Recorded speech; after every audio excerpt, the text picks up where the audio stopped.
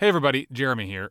I had originally planned to release an episode of Away Message about the Mountains to Sea Trail this week, but I wanted to put that on pause for a little bit.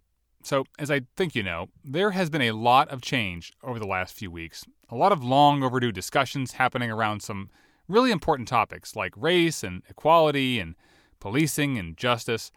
And I'll be honest, I'm a 40-year-old white guy. I don't know if my voice is the voice that anyone wants to hear right now. I believe that Black lives matter and that Black voices matter. And at this moment, maybe the best thing that I can offer is a voice that is not mine. You have to fight for everything that you get here. They don't give 1 inch. And you have to picket, demonstrate, take them to the courts, or this type of thing to get anything done. That is a man named George Simkins from an interview that he gave a year before he died in 2001. Comes from a CD that was sitting on a shelf at the Greensboro Public Library, and it ended up becoming the backbone of a podcast episode of Away Message from back in 2018. We just had to do the best we could, and they would knock us down, and we'd get back up and continue to fight. Today, I am going to replay that episode, a story about a dentist who fought a battle that you may never have heard of, a battle over something as simple and ordinary as a round of golf, a battle that took years and ended up putting an entire city on a new and better path. I've been thinking about the voice of Dr. Simkins a lot lately, and hopefully after this episode, you will be too. Here's that show. How we doing, lady? Hi. How you doing? Today, I am riding around a golf course in Greensboro with a guy named Jimmy Moore, who seems to know everybody. She can smoke it too. Oh, she popped that ball up. She got nervous. She usually hit it up there around the sand trap. Jimmy works here. He washes carts, hangs out around the clubhouse, cracks jokes. Hey, we out of beer. We out of beer. You're out of beer? I'm out of beer. Just messing with everybody. That's my job. I'm here talking with Jimmy because I want to know about this thing that happened here at Gillespie Golf Course a long time ago. Something that a lot of people have forgotten about, but something that a lot of folks here at the course still remember. First, though, Jimmy has to tell me about the part of the course that he doesn't like. One of the holes that I hate is number 7. If you get up top of the green, it's bad. And I call the top of the green hell, because that's where you at, that's what you in. I'm sorry to say. Can you ride me out to number 7 and we'll take a look at it so I can see it in person? I'll take you anywhere you want to go on the golf course. All right. What's happening, little man? You doing all right? Okay.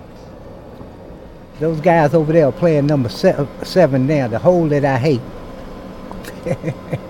We catch up with those guys. None of them seems to be having the round of his life. I told you for the trees, dude. Audio bite of click, click. Straight. See, that's why this game is great. You got 4 friends here, and they just ragging on each other, and they drink. They don't. Where the beer at? Where the beer? Where the beer? Oh, that a beer. See? There it is. If we was on the basketball court, you couldn't do that. You know? You've probably picked up on this by now, but Jimmy loves golf. And he's been coming to Gillespie for a long time. As a kid, he was a caddy here. It was a good job. It was fun. You learned something, You got to talk to doctors and lawyers and people you caddied for, and they would give you some good advice sometimes about how to make it in the world. Jimmy carried a lot of golf bags back in the day, but out of all the people that Jimmy caddied for, one sticks out in his mind. A guy named Doc, short for Dr. George Simkins.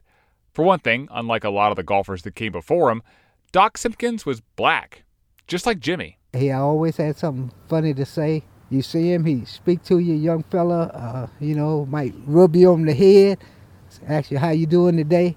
You got a bag today?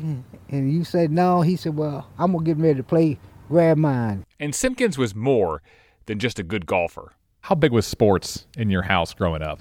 Very big. Badminton, golf, tennis, and he collected every trophy he won. He never threw out anything. So I think in our house we had like 4 or 6 trophy cases. This is Chris Simkins, the son of George Simkins. And there were trophies actually going up the stairs to the bedrooms. We ran out of room in the trophy cases. He was excellent at tennis, but obsessed with golf. I can remember countless times of him taking me out to the course where we would never even play. I would just sit there and watch him hit practice shot after practice shot. He would also practice in the living room, holding the club, swinging, practicing, trying to perfect his swing. But a very long time ago, George Simkins did something at Gillespie Golf Course that transcended the sport and led to something much, much bigger. At what point did you realize the magnitude of what your father had done? People would come up to me often as a young kid and say, "You really should be proud of your father. You don't know what kind of man he is. You don't know how much of a difference he's made in my life. You don't know how he's helped this group of people." And then, occasionally we would get telephone calls with threats. Did you ever talk to Doc Simkins about, that incident? Did he ever bring it up? You ever talk to him about it? No, he never brought it up. Jimmy Moore says he was too little to remember the incident at Gillespie Golf Course when it happened, but he knows what happened next. And what happened next changed an entire city. It changed the course of Doc Simkins' whole life. It all started with just a single round of golf. But it shows what happens when you know you're right and still lose anyway, and then, impossibly, win a bigger victory than you ever thought possible.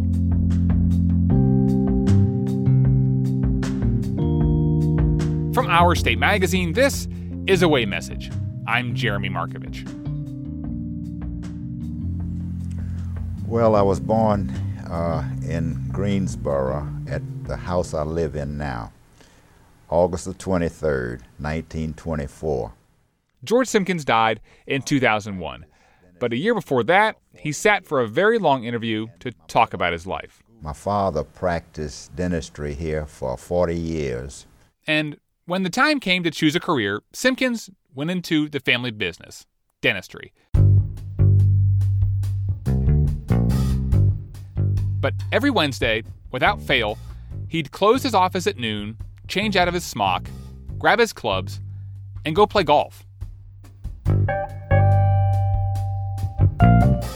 When Simkins first started playing golf, there were not a lot of other black golfers in Greensboro because if you were black, there was only one place in town that you could play. We had a little segregated golf course called Noco Park Golf Course. We'd been trying to get the city to fix it up and cut the grass and fix the greens and everything and keep it up, and they would never do it. There was another course not too far away called Gillespie Golf Course. So I grew up right across the street from the Gillespie Golf Course. Jim Melvin remembers doctors and lawyers and businessmen playing there. It was a very good golf course. There were a number of amateur tournaments played on it. It was 18 holes, owned by the city of Greensboro, and it was segregated. And in the late 1940s, black people in Greensboro said, that is not fair. Our tax money is paying for that course, so we should be able to play it. But in 1949, instead of integrating the course, the city decided to do something else. They closed the golf course and tried to reopen it as a semi-private, which was stupid. What that meant was the city still owned the land, but then leased it out to a private company. And that private company made what had been a public course into one that required a membership to play. And all the members just happened to be white.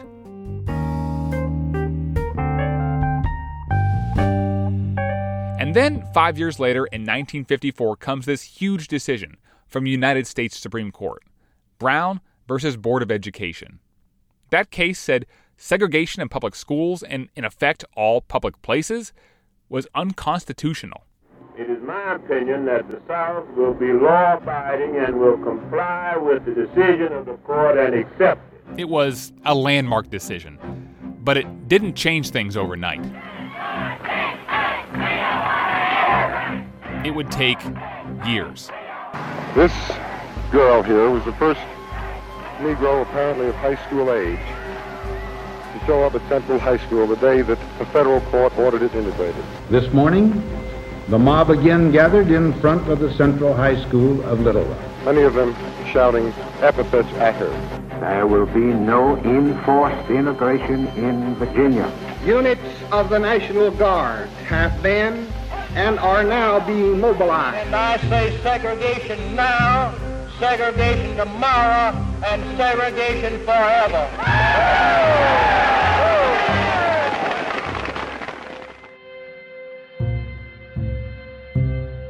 But Brown versus Board of Education proved that for the civil rights movement, there was a way forward. Mrs. Rosa Parks was arrested because she refused to give up her seat for a white passenger. And in December of 1955, just a week after the arrest of Rosa Parks started the Montgomery bus boycott, the buses are empty because the Negro people aren't riding them. George Simkins decided that maybe the time was right to see if he could go play the golf course that he'd always wanted to play.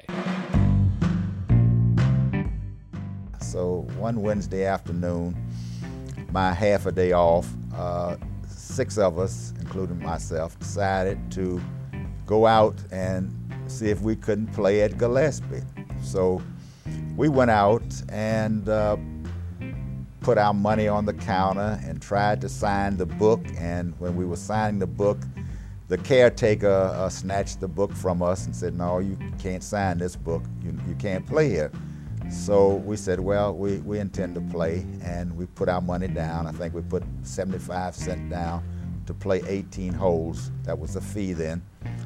And we proceeded to tee off on number 1 tee. The golf pro was at lunch, and when he comes back, he finds out what's going on and catches up with Simkins and the rest of the men on the 5th hole. He came out and he started cursing us and going on and telling us that this was a private facility. And we said, we know better. Soon after that, the police show up. Well, he cursed us and threatened us and called us everything under the sun. And so I told him, I said, well, we're out here for a cause. He said, what damn cause? I said, the cause of democracy. Simkins and the men keep playing. The 7th hole, on to the 8th. The police and the pro kept following them. I had to keep a club in my hand for protection because I thought any minute that he would hit me. They get to the 9th hole. I would try to hit the ball down the center, and I was so nervous I was hitting it to the right, and I just couldn't enjoy myself at all. So after 9 holes, I told the guys, I said, let's go. And so we all left, and that night the police came by the house and arrested all of us for trespassing out at Gillespie Park Golf Course. So all 6 men end up in Greensboro City Court. And the judge says, if you plead guilty, I'll go easy on the fine and we'll forget about it. I said, oh, no, we're not going to do that. We're not guilty, and we're going to take this all the way to Supreme Court if necessary. The men are found guilty. They each get a $15 fine, and then they start appealing. First to Superior Court, where they faced an all-white jury.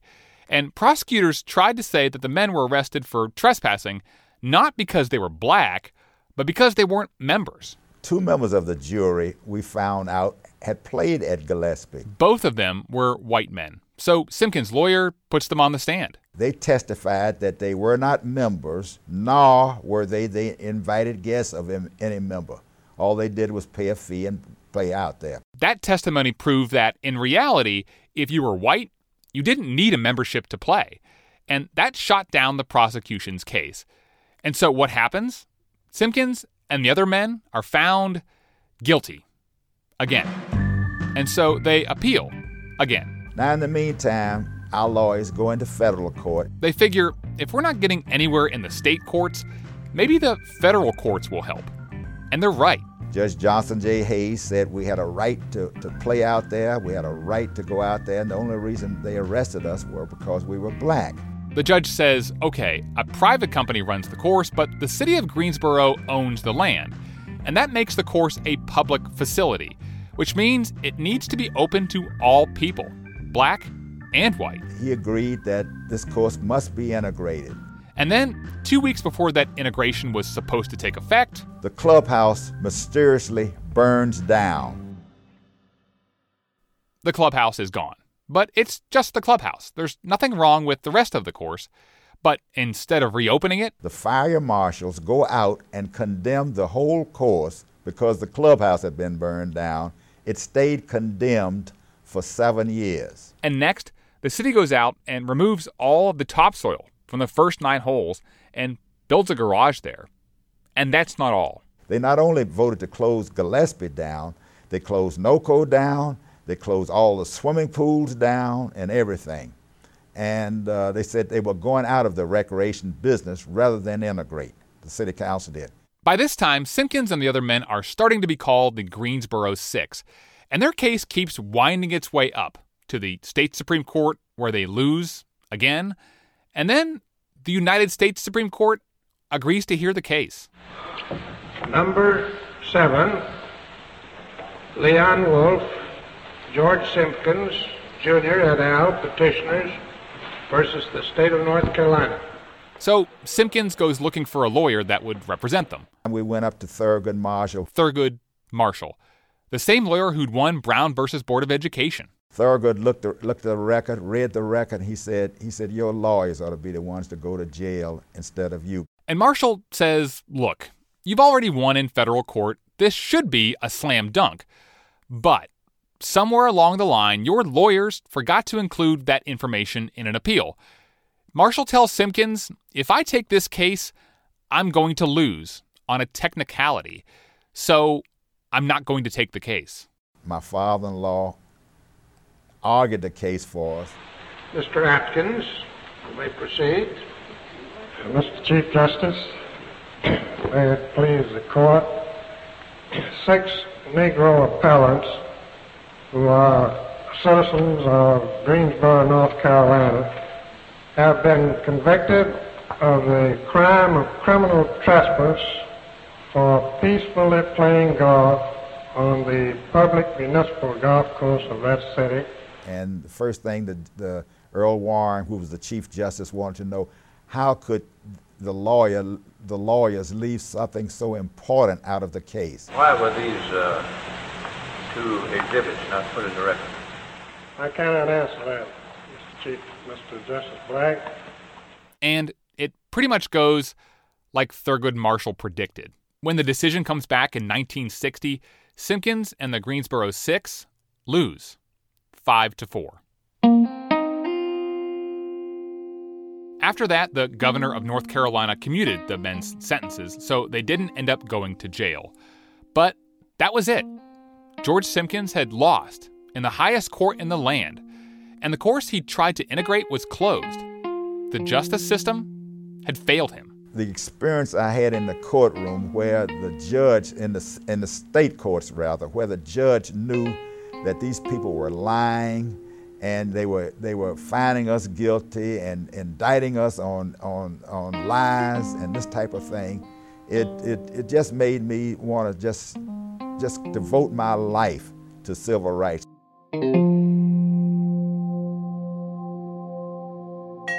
And less than 2 years after the Supreme Court refused to integrate Gillespie Golf Course, George Simkins found himself doing the very thing he'd initially set out to do: play golf at Gillespie. How he pulled that off and changed the whole city in the process? When we come back.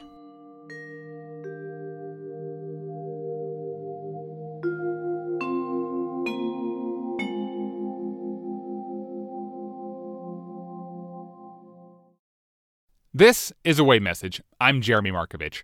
Just to recap, in 1955, George Simkins and 5 other black men were arrested for playing at a whites-only golf course in Greensboro. Their case made it to the United States Supreme Court, and they lost. And while all of that was going on, the clubhouse at the golf course burned down. And rather than integrate, the city closed down all of its recreational facilities: golf courses, swimming pools, and tennis courts. And so, to understand what happened next, you have to know a little bit more about George Simkins. Could be rude if he wanted to. This is Henry Fry. For the last, I guess, 15 years or 20 years or something, I've been known as Justice Henry Fry. Fry was the first black justice on the North Carolina Supreme Court, but long before that, he was a friend of George Simkins, and he says Simkins was really competitive. He hated to lose. And there was something else. He had the advantage of being independent. He was a dentist. He couldn't be fired for his views because he was his own boss. That had a lot to do with it. He couldn't be laid off by somebody else. There was one more ingredient to all of this. Remember, Simkins had been arrested for playing golf in 1955, but it took 5 years before the U.S. Supreme Court ruled against him. 5 years. And so, after that, George Simkins decided no more waiting. George was a kind of a guy who, when he saw something he didn't like and thought it was wrong, he was ready to do something about it. And if he had somebody to go with him, fine. If he didn't, he would do it on his own. And he was completely fearless as far as I knew, in terms of not worrying too much about not only what whites would say, but some blacks. Where do you think that comes from, where it's not just people who are white at the time who didn't like what he was doing, but also people who are black didn't like what he was doing? Well, I think the only thing with most of the black folk who didn't like it was they thought that they could do it by negotiating and things of that nature. He was like Abernathy. You ever heard of Abernathy? Abernathy was Martin Luther King's sidekick lawyer. I guess that's the way I refer to him. And he said that people have been trying to get me to say that we're going to do this gradually. He said, if my neck is in the ditch and the man's got his foot on my neck, I don't want him to turn me loose gradually. I want him to turn me loose now. And so Simkins thought, I've waited long enough. If the courts won't help, there is another way.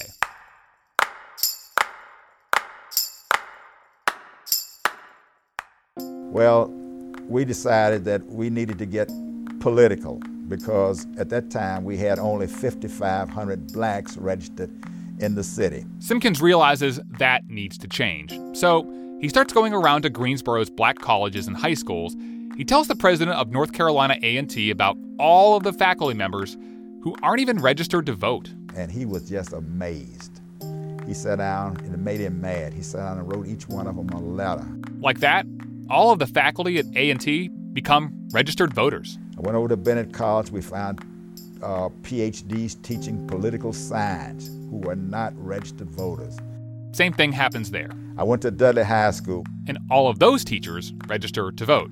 And from there, Simkins starts going into black neighborhoods. We went from house to house in certain areas and got blacks who were never registered to vote. And steadily, the number of registered black voters in Greensboro more than doubles, from 5,500 to 12,000. And then we started writing letters telling them who the best people to vote for.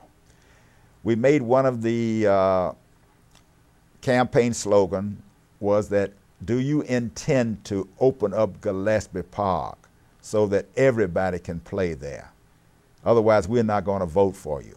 And in the next election, something remarkable happens. We got rid of all the city councilmen who had voted to close down the recreational facility. The new city council decides to reopen Gillespie Golf Course to everyone. And so it opened up as a 9-hole course 7 years to the day after it was closed, December 7th, 1955. On that day in 1962, George Simkins was the first person to tee off.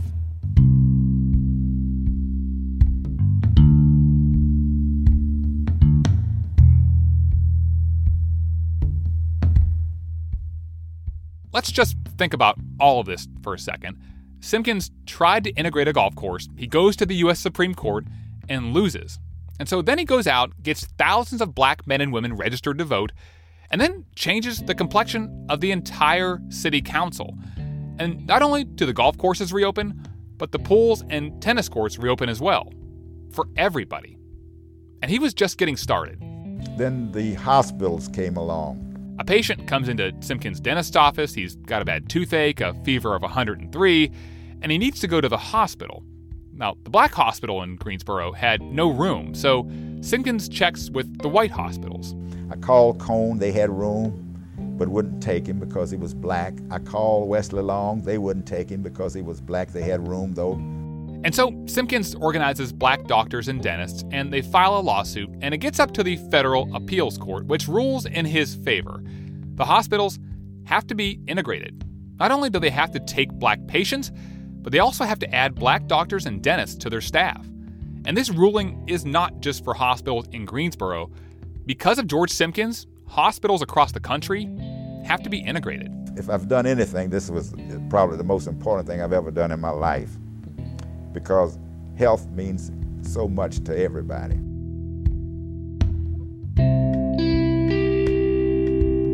Simkins kept pushing. He became president of the local NAACP. He integrated Greensboro's schools. He changed the way Greensboro City Council was elected to make sure black neighborhoods had representation. He desegregated public housing. He got Martin Luther King to come to town. We had him here to speak, and he was such an orator. Oh, I'm telling you. And here is a crazy piece of trivia. In 1960, a local businessman asked Simkins if he'd want to lead a sit-in at the whites-only lunch counter at the Woolworths in downtown Greensboro. Simkins, who was still dealing with the golf case at the time, said no. So instead, 4 freshmen at North Carolina A&T did it instead. The sit-in movement spread like wildfire across the South, leading to even more desegregation. Simkins would later say that if he'd done it, it wouldn't have taken off like it did. There was, however, one thing that George Simkins did not do: run for office. He had no interest in running any kind of campaign. He truly believed that he could be more influential outside of the system. Jim Melvin, who grew up across the street from Gillespie Golf Course, would go on to become Greensboro's mayor from 1971 to 1981. A lot of politicians are self-serving. He was not personally self-serving. He was trying to positively change the system. But even though he became one of the most powerful political forces in Greensboro, George Simkins remained, first and foremost, a dentist. And he ran his office out on Bimbo Road. And when I would need to ask him something about the city or so forth, I'd go out unannounced. He'd be in there waiting on a customer. He'd get up and come talk to me. And sometimes that poor soul would be sitting there for 20 minutes with the mouth open. And Simkins kept playing golf, kept winning tennis tournaments, and kept seeing patients all the way up until his death in 2001 at age 77. He was our Martin Luther King on a local level.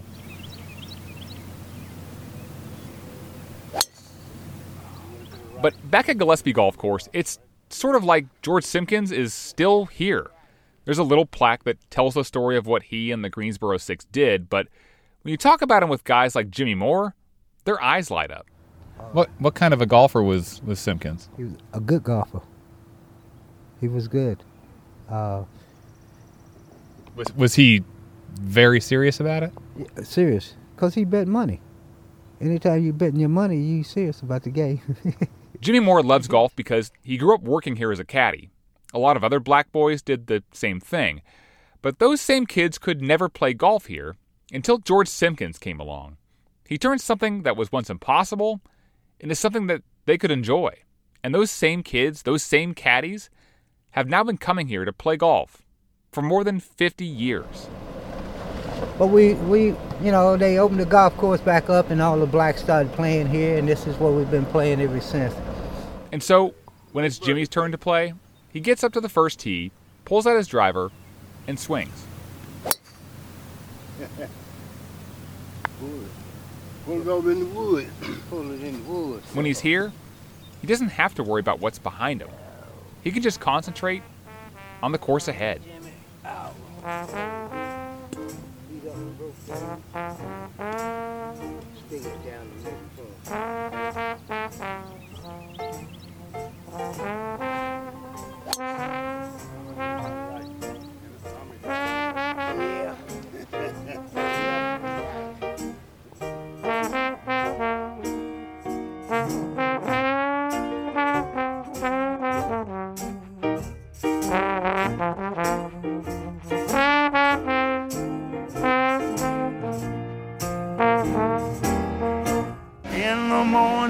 I sing, because I'm so happy. In the morning I sing, because I'm free. Yes, you know that his eye is on the sparrow. I know that he's watching me.